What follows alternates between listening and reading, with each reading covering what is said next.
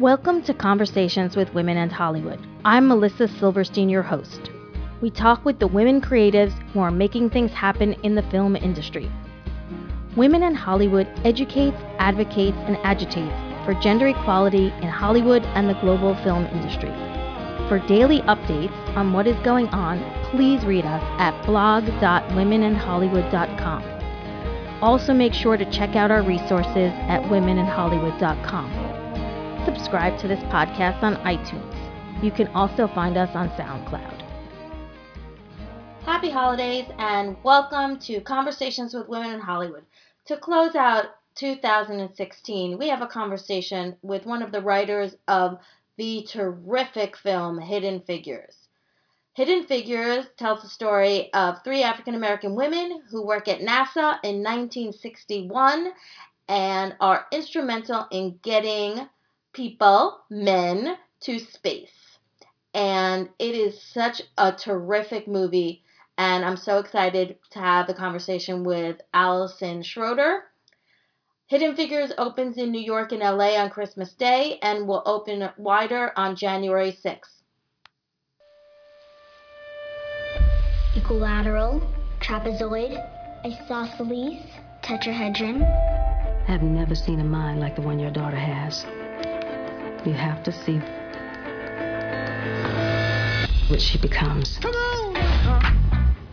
Hey.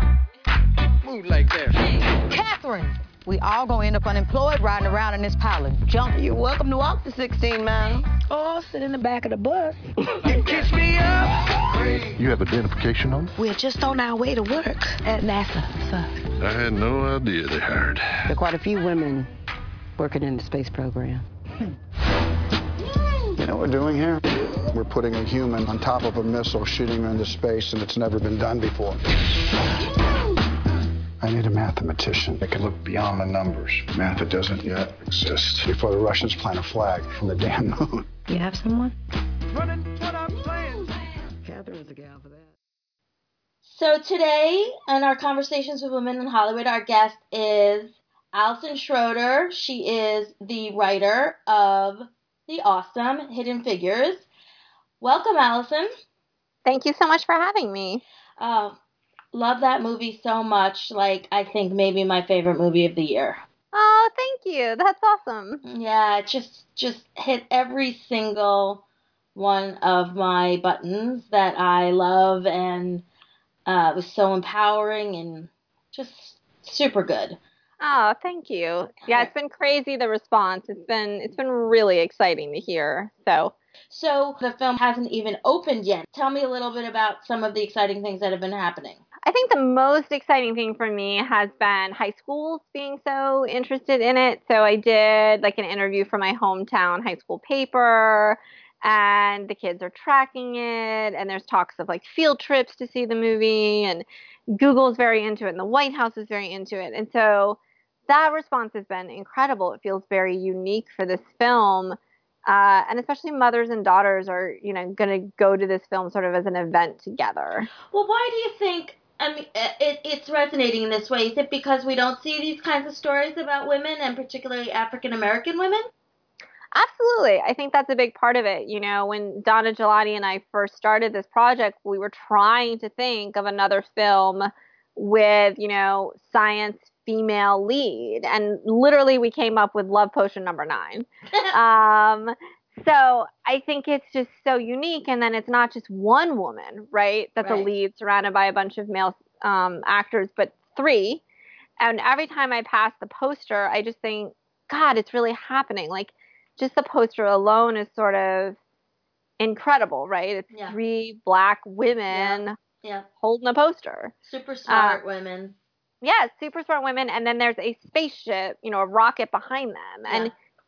And then I think also it's a happy ending. Yeah. I think that's something we also don't get a lot. And the movie is very true to these women's stories. And in real life, it never got too dark. The racism and the sexism that they were up against was very specific, and I think very timely to racism and sexism we have today. But it doesn't get into the, they weren't lynched, they weren't attacked. this was a very different type of movie in that respect. And so I think it is something that people want to go see and feel just very uplifted at the end that people did the right thing. I think that's what I love about this movie is in the end, people did the right thing. And we don't see that enough. Right. All right. We'll come back to the racism and sexism a little later. But tell me how you got to be involved in this film, because your writing credits were not, Yes. not plentiful. And everybody has a first. But talk a little bit about what made you special and how you got involved in this. Well, I definitely had sort of been pigeonholed in teen comedy, and that was what I could get hired for. I think they just looked at me and, I'm sort of a blonde, scrawny thing, and they thought, well, yeah, she can write Prom, and that's what she can write.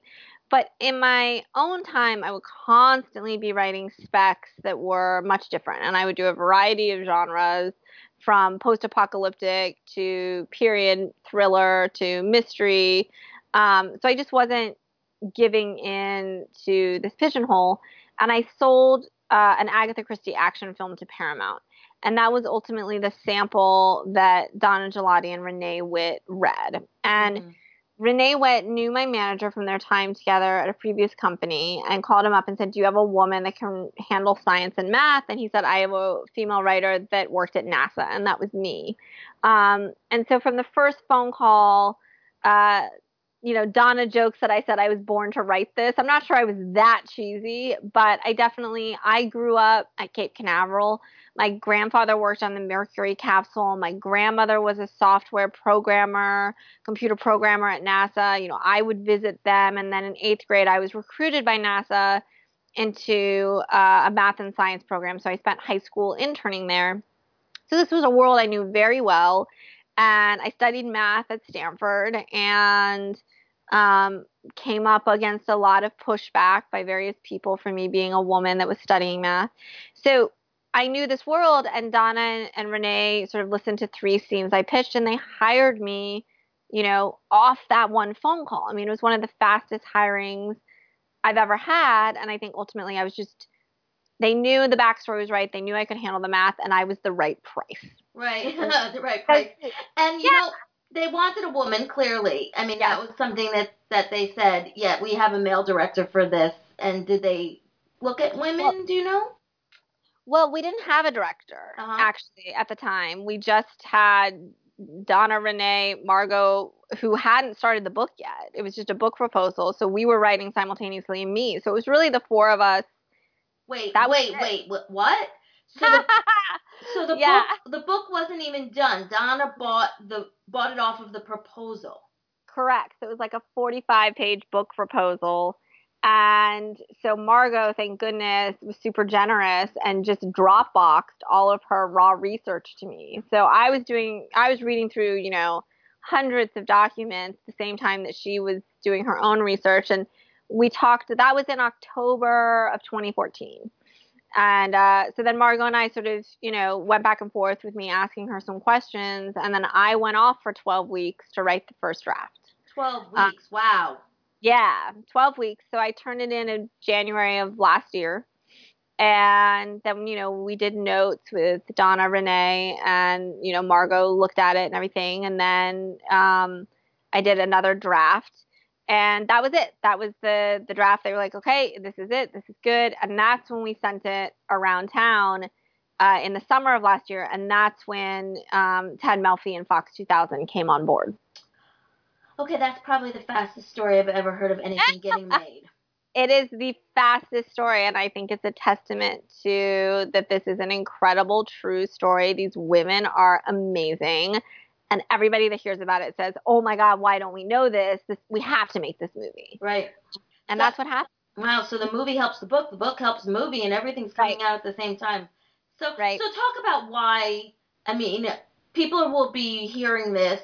The movie comes out on Christmas Day, is that correct?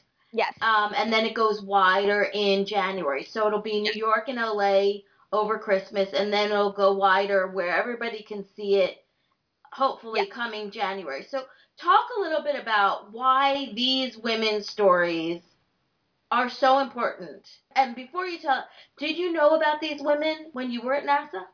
I did not. I knew the women had played a much larger role than most people realize, but I knew nothing about these three women. So you're working at NASA, and there's no, you didn't go to the Katherine Johnson building or anything, or it hadn't been named yet or anything. It had not been named yet. Okay. It's named now.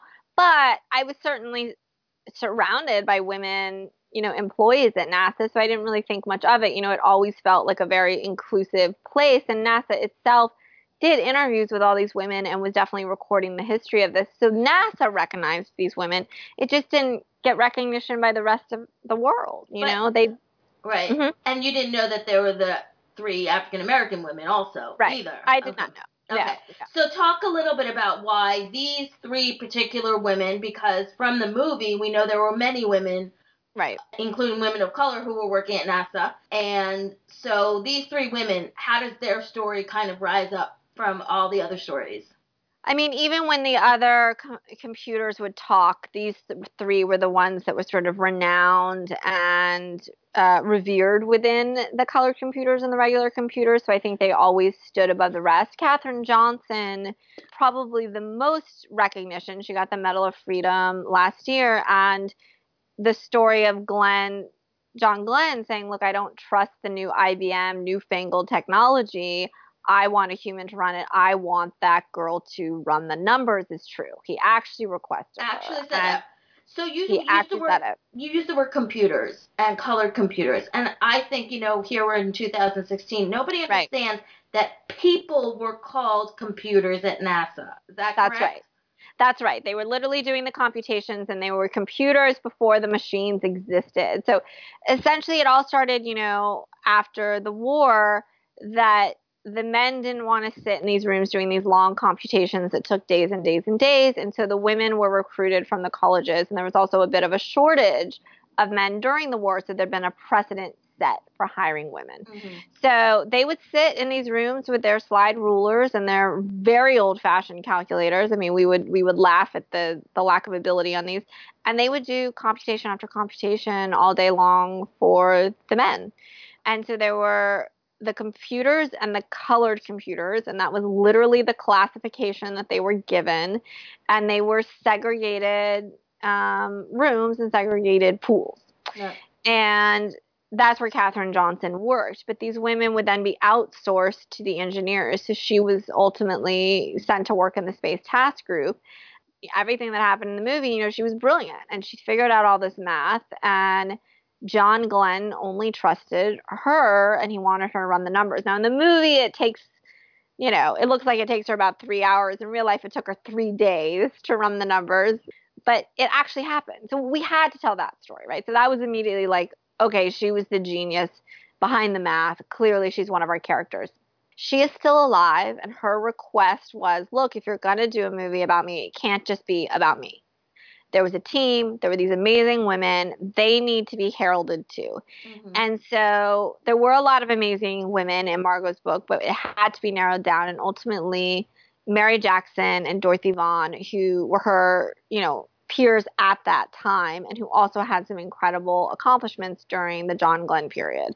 Mary Jackson was the first female aeronautics engineer in America. I mean, that's crazy, let alone at NASA.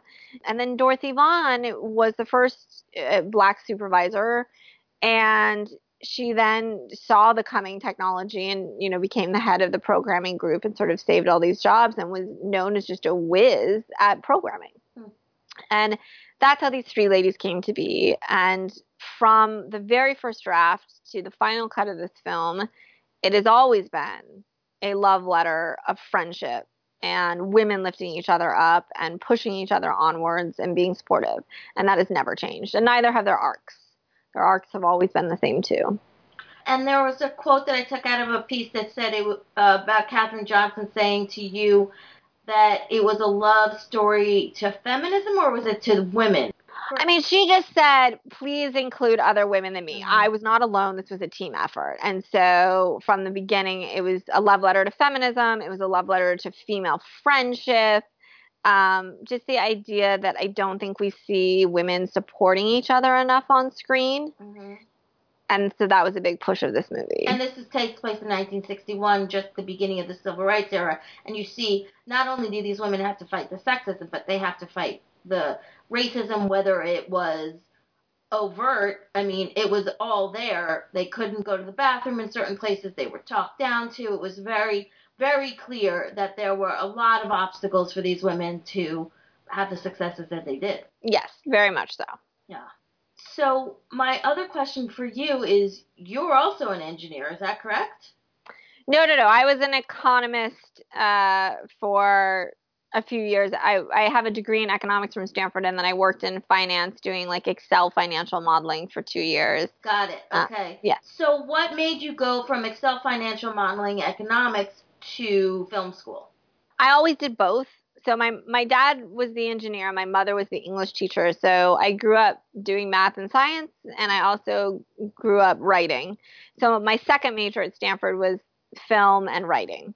And essentially I just needed to make sure that I was ready to be a starving, struggling artist. So I paid my dues and did my time in finance and saved up enough for graduate school, honestly. And then I went to USC Film School and joined the ranks of starving artists. Okay. We'll come back to starving artists in a moment. So I want to go back to John Glenn for 1 second, because my understanding is that he was great on, with Catherine, but he also was, I believe, the person who, scuttled the whole, women astronaut program, right? To Nixon? I don't know enough about who scuttled that. I know that it was very controversial, the female astronaut program, but I'm sure it was more than one person that did that. Yeah, well, when he passed away, my Facebook page was just like, yeah, he's awesome, but he did this too. So I really want, it's everybody. It's very interesting to hear all the different pieces of of course, of a person. Okay, so my next question for you is to talk a little bit about women writers in Hollywood. So I know you also want to direct. Yes. And so that's super exciting. And a lot of women get to direct when they write something. Right. But last year, only under 12% of the writers in the top grossing movies were women. Yes. And you are involved with trying to change that as a co-chair of the Women's Committee at the WGA, and also being a part of the Diversity Advisory Group. So talk a little bit about being, what efforts you're doing and why it's so important to you. Well, I think it's very frustrating to not have a shot the same as the men do often to write and direct, and it's something I see often. And people haven't been willing to take a chance on me directing, whereas they have sort of inexperienced men. But I went to USC production program directing. I directed theater for years. I've done shorts, and ultimately I just wasn't gaining any traction, and I didn't feel a lot of support in school. And so I thought, well, I'll write my way to directing, and television is a great medium to have more control. So I just sold a pilot. And I've executive produced my own series because I do want control, because I believe, you can bring your vision from the script to the screen to life better often than other people. So I was very isolated as a feature writer.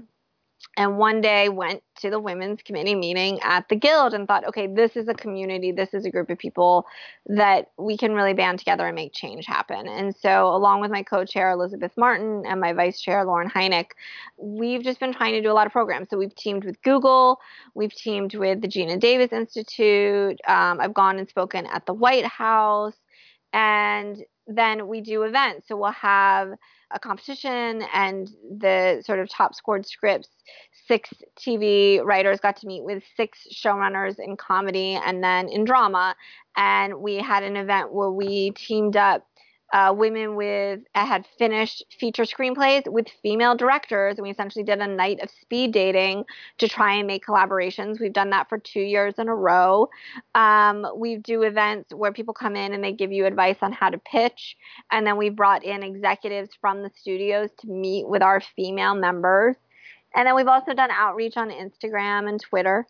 And so what we have realized in the past few years at working with the Women's Committee at the Guild is people need to get in the room together. That's the bottom line. We need to cut out the middleman. We need to cut out the agents and the managers. And you just need to be in a room together to make that connection. And so that's been the first step. And the second step now that we're working on, though, is we need to get more women to join our group and more women to participate in these events. And we need to do it across the board. We need to do it from new writers all the way up to our high-level writers in order to really make change happen. And have you noticed when you cut out the middle person in this that people are getting hired?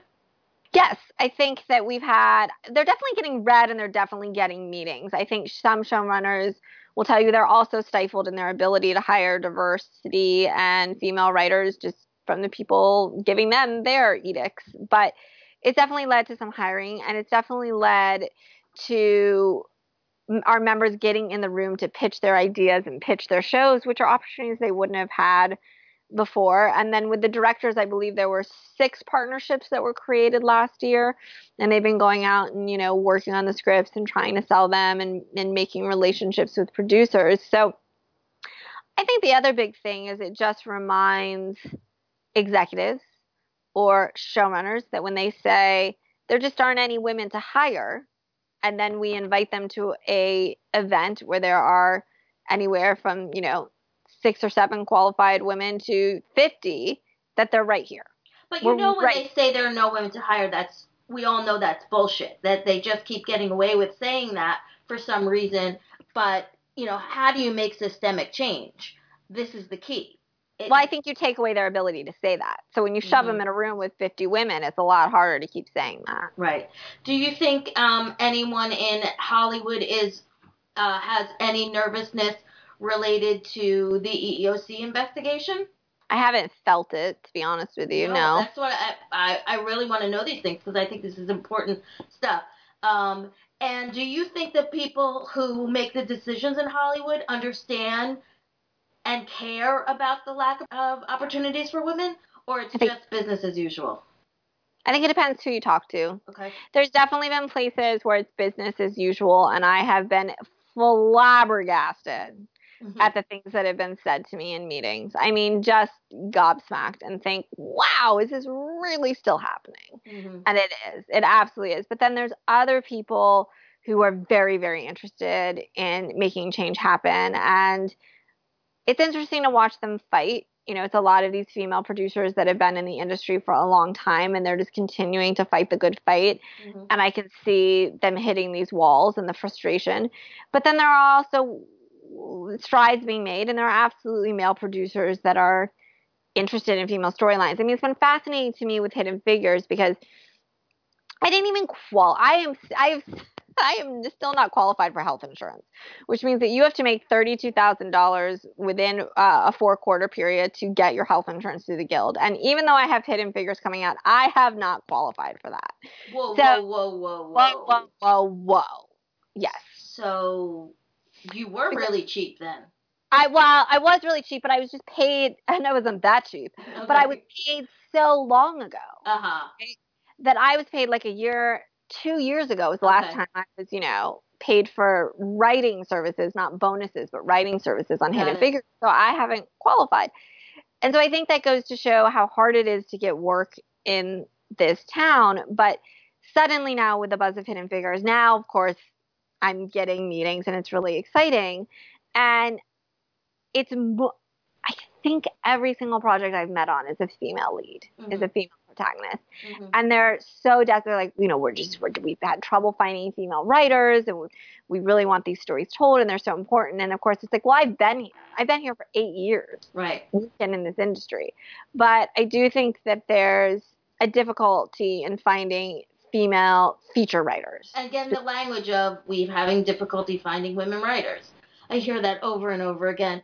So you just had a daughter, your first child. I did, yes. And one of the things that I hear consistently and persistently from women is the kind of double standard about families and how difficult it is for women to stay on the track especially for directors, where people automatically pigeonhole them. And I think in agencies also in their mindset, which is kind of like, are these people going to be long-term earners for me? Do I want to keep them on my roster?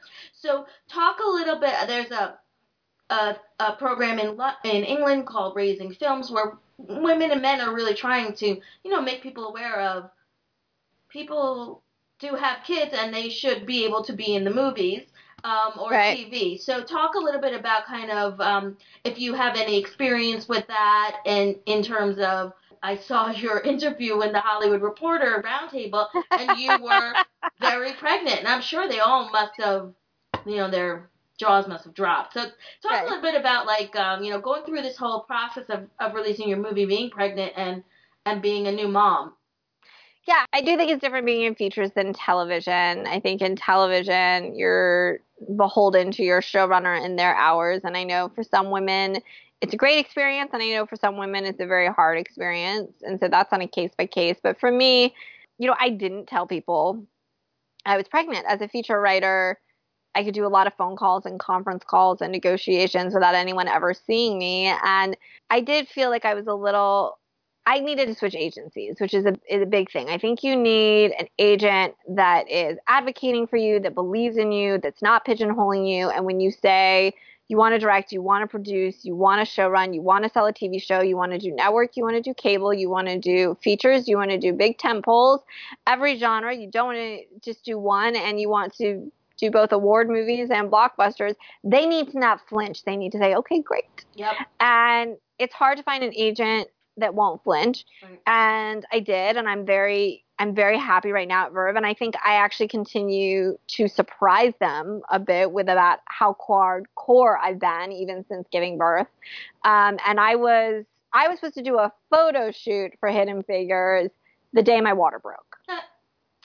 So I did not slow down, but it doesn't mean it hasn't been hard. And I would show up to meetings super pregnant. I think people would be startled, but they didn't have a chance to form an opinion, and they were suddenly just in a meeting with me, and it's up to me to impress them or flop terribly.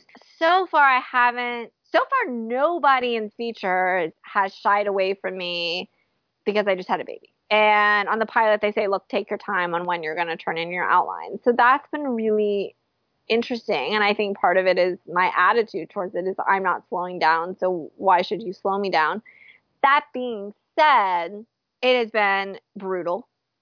And I've had a lot of medical complications from giving birth, which has been brutal. And I was at the Critics' Choice Awards, and I had my hair done and my makeup done, and I borrowed a dress that covered the belly bump, and everybody was just like, oh my God, how are you doing it? And how do you look like that? And I said, well, what I wish is that I'd remember to bring my phone around with me for the next 30 minutes, because that's reality.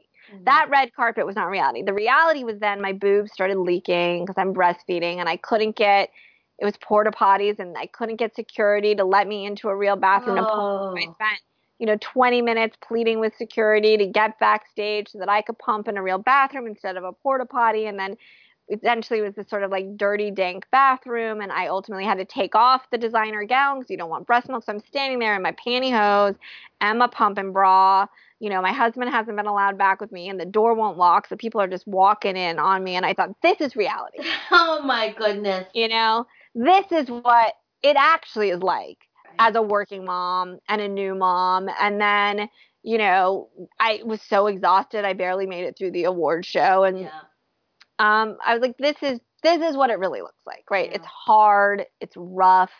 You run yourself down. And I've pretty much just said, okay, the next 2 weeks have to just be about me and watching my health and being with my baby. And then I'll, pick up in January. I say that. That being said, I have 5 different projects that I need to be prepped for the second week of January.